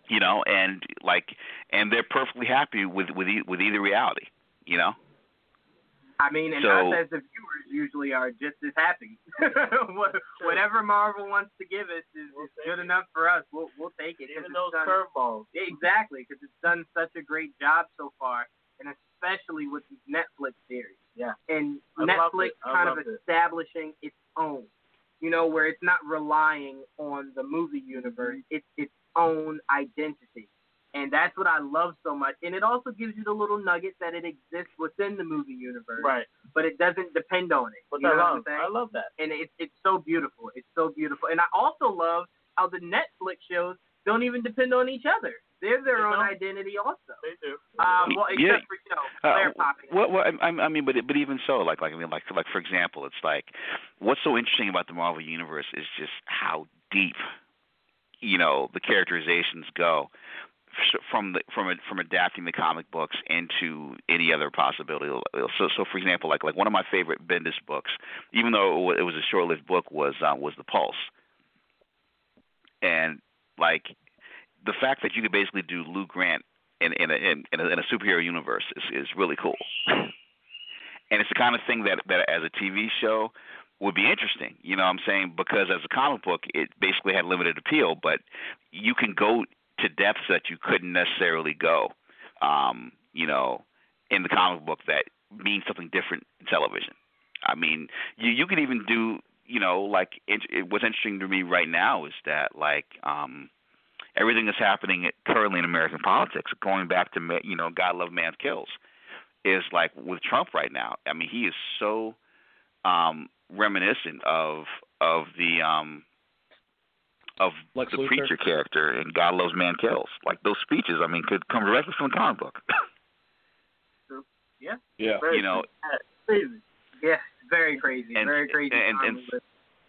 And so, that's the thing. It's like, I mean, the constant evolution that happens between, these genres. Television is really the perfect medium for comic books because essentially the length of a comic book, which is 22 to 25 pages, is a perfect visual companion to adapting a television show because each issue is like an episode of television. And constantly, when I'm doing interviews, I constantly make the Freudian slip of saying, that episode of when I meant that issue of. Yeah. Because they're so akin to each other, and that's really what's great about the Netflix format is the fact that because you don't have commercials and because you can dramatically pretty much do anything you want to do, it's the perfect way to adapt things. And I think that now what's happening is that because people are so starved in Hollywood for IP, that when they read graphic novels now, the immediate thought is, how can you adapt this? How can you adapt this into a film? And now, with a straight blink, how can you adapt this into a television show? Because even if you look at something like Preacher, the Garth Ennis thing that's been around forever, it's like, people have constantly come up with these zany 2-hour movies that just don't fit. But then to do it as a show, it works on AMC, It does. Right. I'm looking forward to seeing more. Absolutely. Yep. Okay, so I have an out there question. You can tell me if I'm, completely out of my mind with this question, but it's been bugging me and Joel definitely for the longest. Is it okay? I guess you want to ask it then? Let's be subtle about it. I'm not asking you. You don't have to go into too much depth. Okay. All right. So, I'm trying to think of how to word it. Come on, Joanne. All right. So, be quiet, Joe. So we had this weird idea that Claire, or might already possibly be. Okay. No, not Wild Tiger. Yeah. White Tiger. Yo, that would be perfect. Is that? It's a crazy theory. It's a crazy theory of ours, but it's not often we have somebody who's a part of the universe on. So we just thought we'd throw a crazy theory to you, see if anything would stick or you put it out of our mind. Geeking out right now. No, I mean the only thing I'll say is that Rosario Dawson is a beloved member of the Marvel television family, and she's a joy to write for and a joy to work with. Now, whether or not she becomes something, question mark. But she's cool, and I mean, just watching her, what she does with Claire Temple, particularly what she does in Luke Cage, her superpower is just truth. I mean, because like literally when you watch her, and what she does in her scenes, and also off camera, just she's a truly amazing actress because she just knows that where the camera is and her relation to it. She finds ways to kind of be in scenes and be a part of a scene without even being in the scene. She does that really well as Ron Cephas Jones, who plays Bobby Fish. It's just really an amazing thing to watch because they have such presence that they change the temperature of any scene that they're in. Totally. I mean, absolutely. We just thought because we're completely geeking out right now, so we thought we'd throw that wild theory out there. But Gerald, you want to go ahead and ask your question? Yes, I have a 2-part question and I have a request. I hope I don't pronounce this guy's name wrong, but I think his name is pronounced Marshala Ali. Can you let me know Marshala. Mahershala? There we go. Can you let Mahershala know that the Geek Vibes family said congratulations on his Oscar win? And we're big fans. We're big fans of him. And my 2-part question is, I'm a big fan of Theo Rossi. I followed his career since Sons of Anarchy. And I wanted to know, he was casted as Shades in Luke Cage. And in the comics of Luke Cage, he was, this hand-to-hand combat, karate master, but he also had these visors that can shoot out these Cyclops laser beams. So, one, are we going to see that? I know I'm not going to answer that. I know you can't really answer that. Because Marvel probably has a tranquilizer gun probably somewhere in your home. So I mean, hopefully we get to see him with his visors that can shoot the side beams out of his eyes. And also, with Cottonmouth, hopefully, I would love to see him return as his iconic character, not just being the drug dealer or the drug kingpin that he was, but also, I believe in the comic books he was a flesh eater. He had like sharpened teeth. Yeah. He was like a zombie. So, I know you can't answer this as well because of problems and stuff like that. But I would love to see him come back, as like a flesh eater. Like people don't expect him to come back from the dead. He has like the iconic sharpened teeth. Right. I know it's going to be over the top to see him dressed as, the cottonmouth snake. Yeah. Like, I know we won't get that, but I would love to see him, I know it's probably going to be harder to recast him now. Now he's an Oscar winner. He's probably going to want more money and stuff like that. Help that he did. But I would love to see, those two things happen. I also have to say your success on Luke Cage was phenomenal. I'd like to go back what my brothers said on it, how it combined the comic books and what today's going on. I also read that Luke Cage, hoodie look was based on Trayvon Martin and stuff like that. So I just have to say thank you so much because as a black man, that gave the black community a voice. You know what? We lost. It's like with Redman. By the way, casting Redman in that show was Method Man. I'm sorry, Method Man in that show was pure genius. The rap that he did was how the black community lost Malcolm and Martin, and now that Luke Cage is the last black hero that we have. Something for us young black, men and young women can stand up and say, we have a hero out there, and he's just like us. So I just have to say, from the bottom of my heart, thank you. For Luke Cage. No. Thank you for just all the love, and also, the thing is that Mahershala and Theo, are just so incredible on the show, and I also love working with Theo because of the fact that he is so sensitive, and when I mean sensitive, I mean that he picks up not only on his character, but is always thinking about his fellow actor in a scene. And is always able to play off them in a really interesting way. And Mahershala is just masterclass of writing for an actor. When you have people that give their all, and I can really say that everyone that I worked with on the show, whether it was,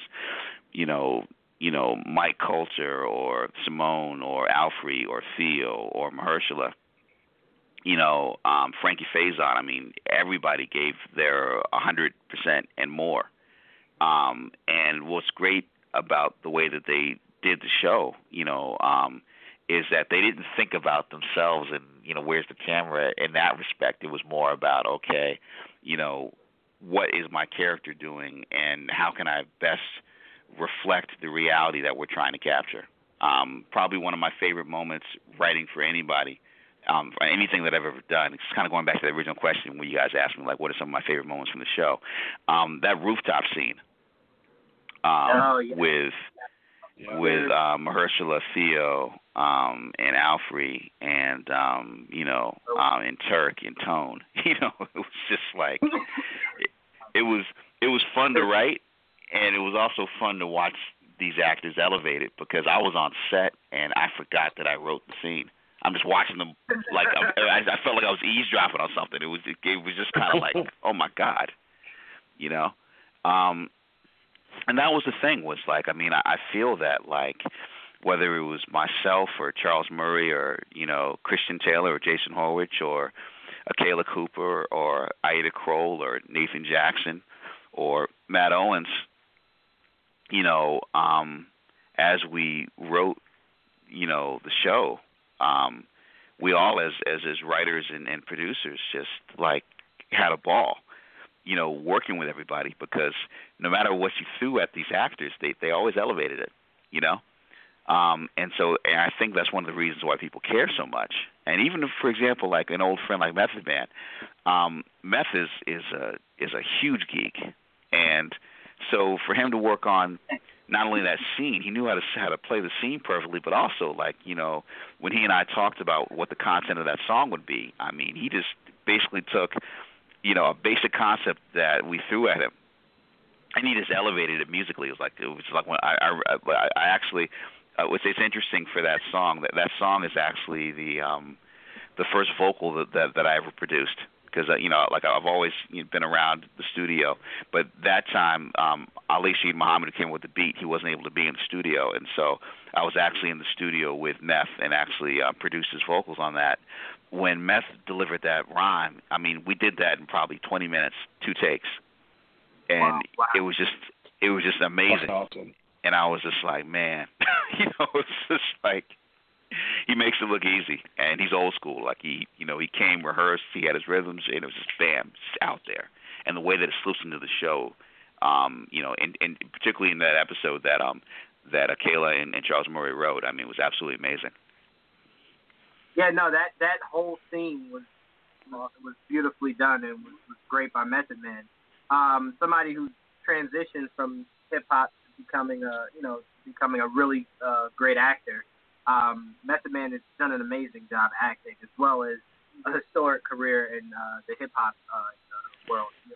So yeah, I mean, Meth is dope. I mean, he's an incredible actor, and somebody that I hope to continue to write for, because he's just fun.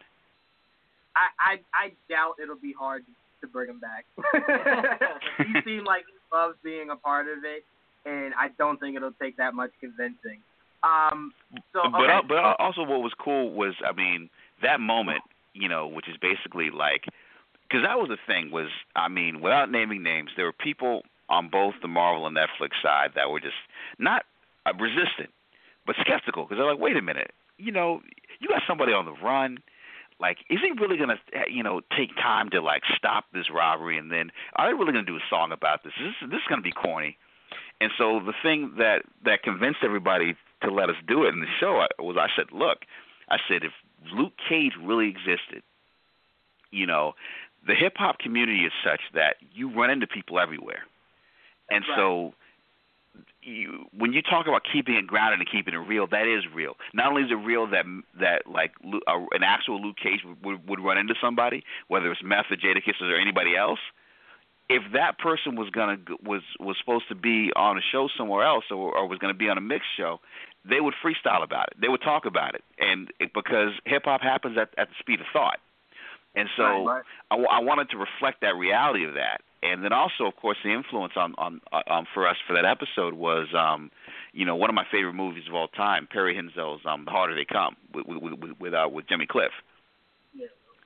Because that character, literally is out doing stuff in the streets, and then boom, makes a record, and then the record runs the island, and is also a fugitive at the time that the record hits. And so I said, like, why don't we try to do something where we could basically make episode 12 our Harder They Come episode, and it just came in perfect. And then also, of course, we had that moment with Bobby Fish right after, where he's saying, like, you got Negroes making Luke Cage ballads, which I thought was I thought his delivery was funny. And then also his conceit was, he said, like, brand new car, woman that fine, man, I robbed the occasional bank and never come back, which I thought was, that actually honestly was inspired by a hieroglyphics song for the soundtrack of Low Down Dirty Shame, which actually was one of my favorite song titles of all time, which is, grab the girl, take the money, and run, which I thought is just like, that'd be the perfect movie. Right. Yeah. Yeah. I think the burning question we have, along with our fans listening, is there any? Will we be hearing anytime soon on an official announcement of Luke Cage season 2? No. I mean, there's drones. There's Marvel drones. I mean, the season itself was already announced, so I'm not going to get in trouble for that. Season 2 has been announced. If you look back, if you Google it, it's been announced. The when it's going to drop, or if it's getting made, is something else entirely that I can neither confirm nor deny. Right. Gotcha. Right. I do remember that being announced. Okay. Well, I can definitely say this. Okay. We loved the first season. We definitely, not one, I have to make sure I emphasize this. We need you to be a part of the second season. Mm-hmm. And we're just really excited to see what Luke Cage, the character, and the show itself does going forward. The progression. Yeah, no, I mean it's a fun show. It's a fun show to write. At the same time, it's like I love working with, Mike Coulter, and Simone and Alfred and, the whole universe of people that we have on the show. And I mean, it's truly. I mean, come on, man. It's yes, there's pressure because of course you're always under a deadline and you got to get stuff done. But I mean, it's fun. I mean, it's a dream. It's a blast. I mean, only after it's all done do you actually get to sit back and watch it. And so for me, like, to watch it in 4K is just like half the time I'm watching the show, like I can't believe I'm even a part of it. It's kind of I know it sounds crazy, but it's like, that's really the joy of writing television for me, is that like something that you write at 3:00 in the morning in your underwear, like years later, or not even a year later, months later, you're going to basically see fully fleshed out on screen, and it's just like, you're like, man, I can't even believe I'm a part of that. I mean, that thrill is not left me. It's no different than it used to be back when I was a hip hop journalist, and like I would write an article and see my name on the as a byline. I get the same thrill out of watching the show, and it's just, I still can't. It's a dream come true. I can't believe it. Like even like when I'm watching the credits, I'm like every time I see my name on it, I'm like, damn. How the hell did a kid from Storrs, Connecticut, who discovered the X-Men in 6th grade over lunch, how did this become my life? And I'm just, it still freaks me out in a very cool way. And people have, the few times that I've been recognized out, it just shocks me how many different types of fans the show has, and it's just really I'm just really just so happy to even be a part of it. No, absolutely, man. And as far as you saying, it's hard to believe. I only imagine the hard work you put in to get exactly where you are now, and it shows. It shows in the everything you've worked on. It shows, and we appreciate it so much. And like I said, it was a great honor having you on our show today. It's just I'm still geeking out. You know what I'm saying? Like to talk to somebody that's a part of something we love so much. Especially, it's a really special honor. I want to thank you again for taking time to join us today. Definitely. No, and I want to thank you guys honestly for reaching out, and it's the power of Twitter, it's the power of technology. Isn't it amazing? Absolutely. Absolutely. But for me, honestly, like I've done so many interviews, and this was a great one. It really is. Thank you for having such great questions, all you guys, because that was even kind of the joy of listening to your show, is that like you're coming from like the purest place possible, just in terms of being fans. I mean, even like as I was listening to you guys breaking down the Justice League trailer, it was just funny because I'm just like, man, it's like they, like my tribe, my people. You know what I'm saying? Thanks, man. Because it's like this is the kind of stuff that we sit around talking about and thinking about and breaking down. Because it's real for us, and that's really the biggest thing that's happened in the last 15 years is that I remember the early days of Ain't It Cool News with Harry Knowles. Yeah. And that really, once actual fans of comic books, the people that every Wednesday would get new books, actually found a way to have a voice, then there were no more nipples on the bat suit. You know what I'm saying? It's like... Right.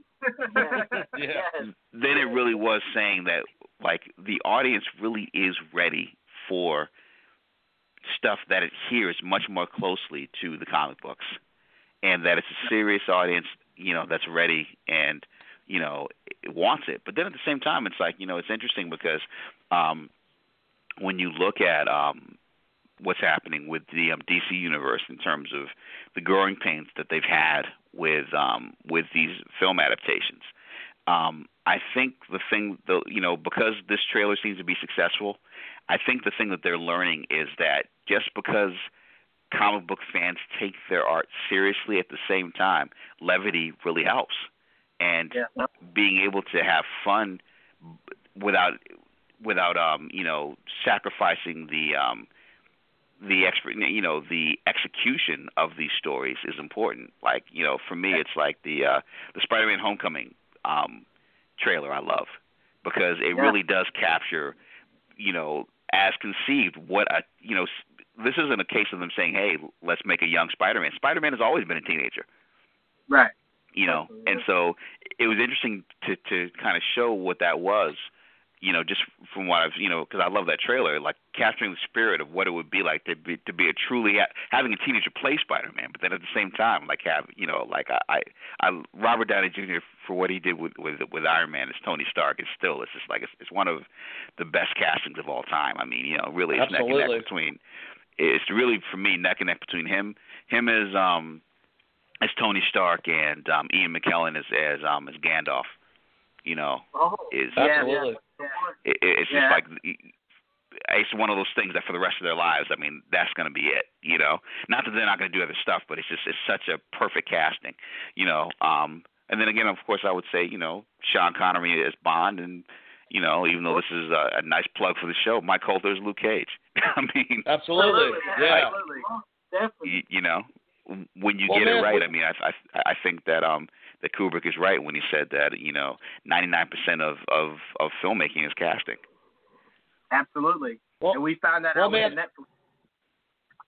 Yeah, we appreciate you having you on tonight, man. Just in general, on behalf of me, Joel, Gerald, Jawan, and all of Geek Vibe Nation, definitely come back on the show again, especially when we can talk about maybe some Defenders stuff a little bit later on. And we'll add you to the community, but we appreciate you so much coming on and giving us way more. You said 30 minutes, and we've gone on a lot longer than that, but the show's actually about to cut off, so we wanted to, of course, do a proper exit. So thank you so much for coming on. Thank you. Or to paraphrase, Russell Simmons, thanks for coming. God bless you. Good night. Yeah. I mean, we do have 3 minutes left, so it's not like it's going off exactly right now. But no, in all seriousness, we not only are so grateful that you joined us, but as Dane said, we definitely want to welcome you to the Geek Vibes family. Definitely. And have you on for many things, because your love for the whatever you can doesn't just stop with the Netflix series and Luke Cage. Right. We want to have you on, maybe even if after you see Logan. I don't know. I remember you saying you didn't see it yet, but if you see Logan, we'd love to have you on to get your thoughts on Logan. Oh yeah, no. So definitely consider that a date, because I'll probably see it this week. And I definitely would love to talk about that. And then also, like, I'm waiting for the moment where they finally drop the Last Jedi trailer, because when that happens, I'm definitely calling that. Yeah.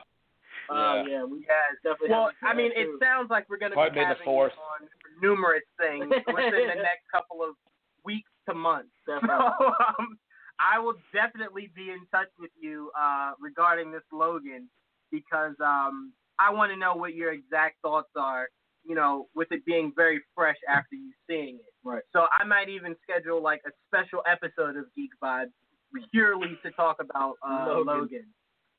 Dope. So we can't wait for that. No, absolutely, guys. All right, take care, guys. All right, you too. Thanks, man. All right, guys. Take care. Thanks. All right, guys.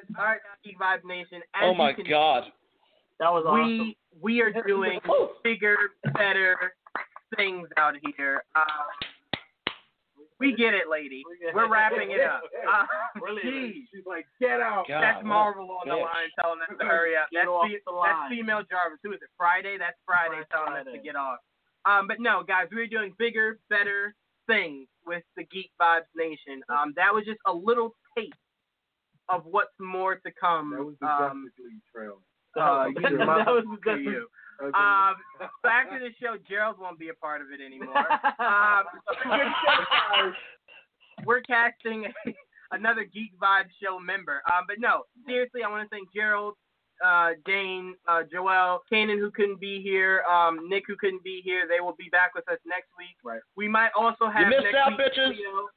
You missed out, bitches. We might also have next week Cleo Thomas, who played Zero in the Holes movie. Yeah. So that's going to be a big get.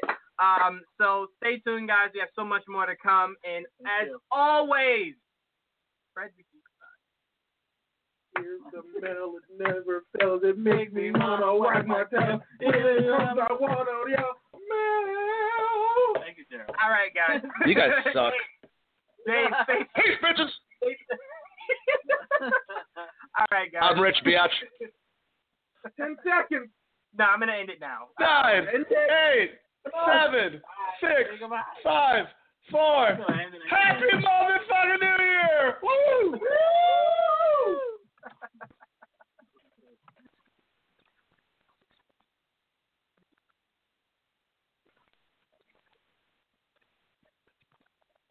Say goodbye to your credit card rewards. Greedy corporate mega stores, led by Walmart and Target, are pushing for a law in Congress to take away your hard-earned cash back and travel points to line their pockets. The Durbin-Marshall credit card bill would enact harmful credit card routing mandates that would end credit card rewards as we know it. If you love your credit card rewards, tell your lawmakers, hands off my rewards. Tell them to oppose the Durbin-Marshall credit card bill.